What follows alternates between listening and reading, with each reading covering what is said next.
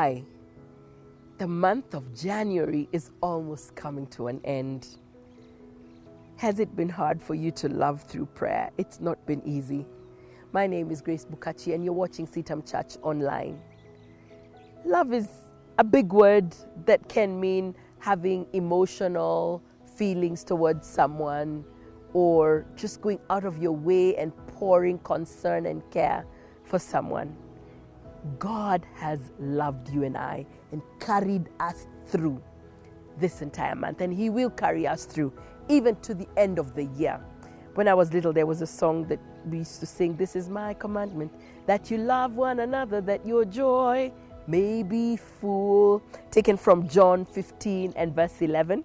Allow me to read it from the King James Version. It says this, "These things I have spoken to you, that my joy may remain in you and that your joy may be full." Have you ever tried to love someone who's been nasty to you? Or someone who's not caring? Well, the love of God supersedes whether we're good to Him or whether we're nasty to Him. He sends the sun to shine over His children and even over those who don't confess Him as Lord. In this season of prayer, I pray that as discipline has developed in you of being honest with God, of being accountable to your friends, of being a person of integrity, and if you already had developed these virtues in yourself, that they will already get deeper, that you will love God more. Yes, like He has loved us.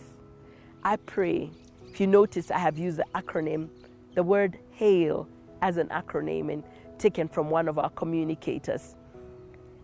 Honest, accountable, integrity, a person of integrity, and a person who loves.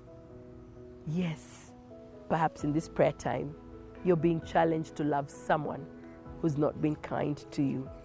I pray that as you go before the Lord and say, "Lord, help me," He will hear you. Allow me to pray with you because that's not an easy one. Lord, it is never easy to love those who are not nice to us. It is really tough.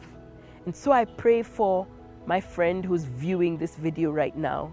Strengthen them that they will be able to love like you love us.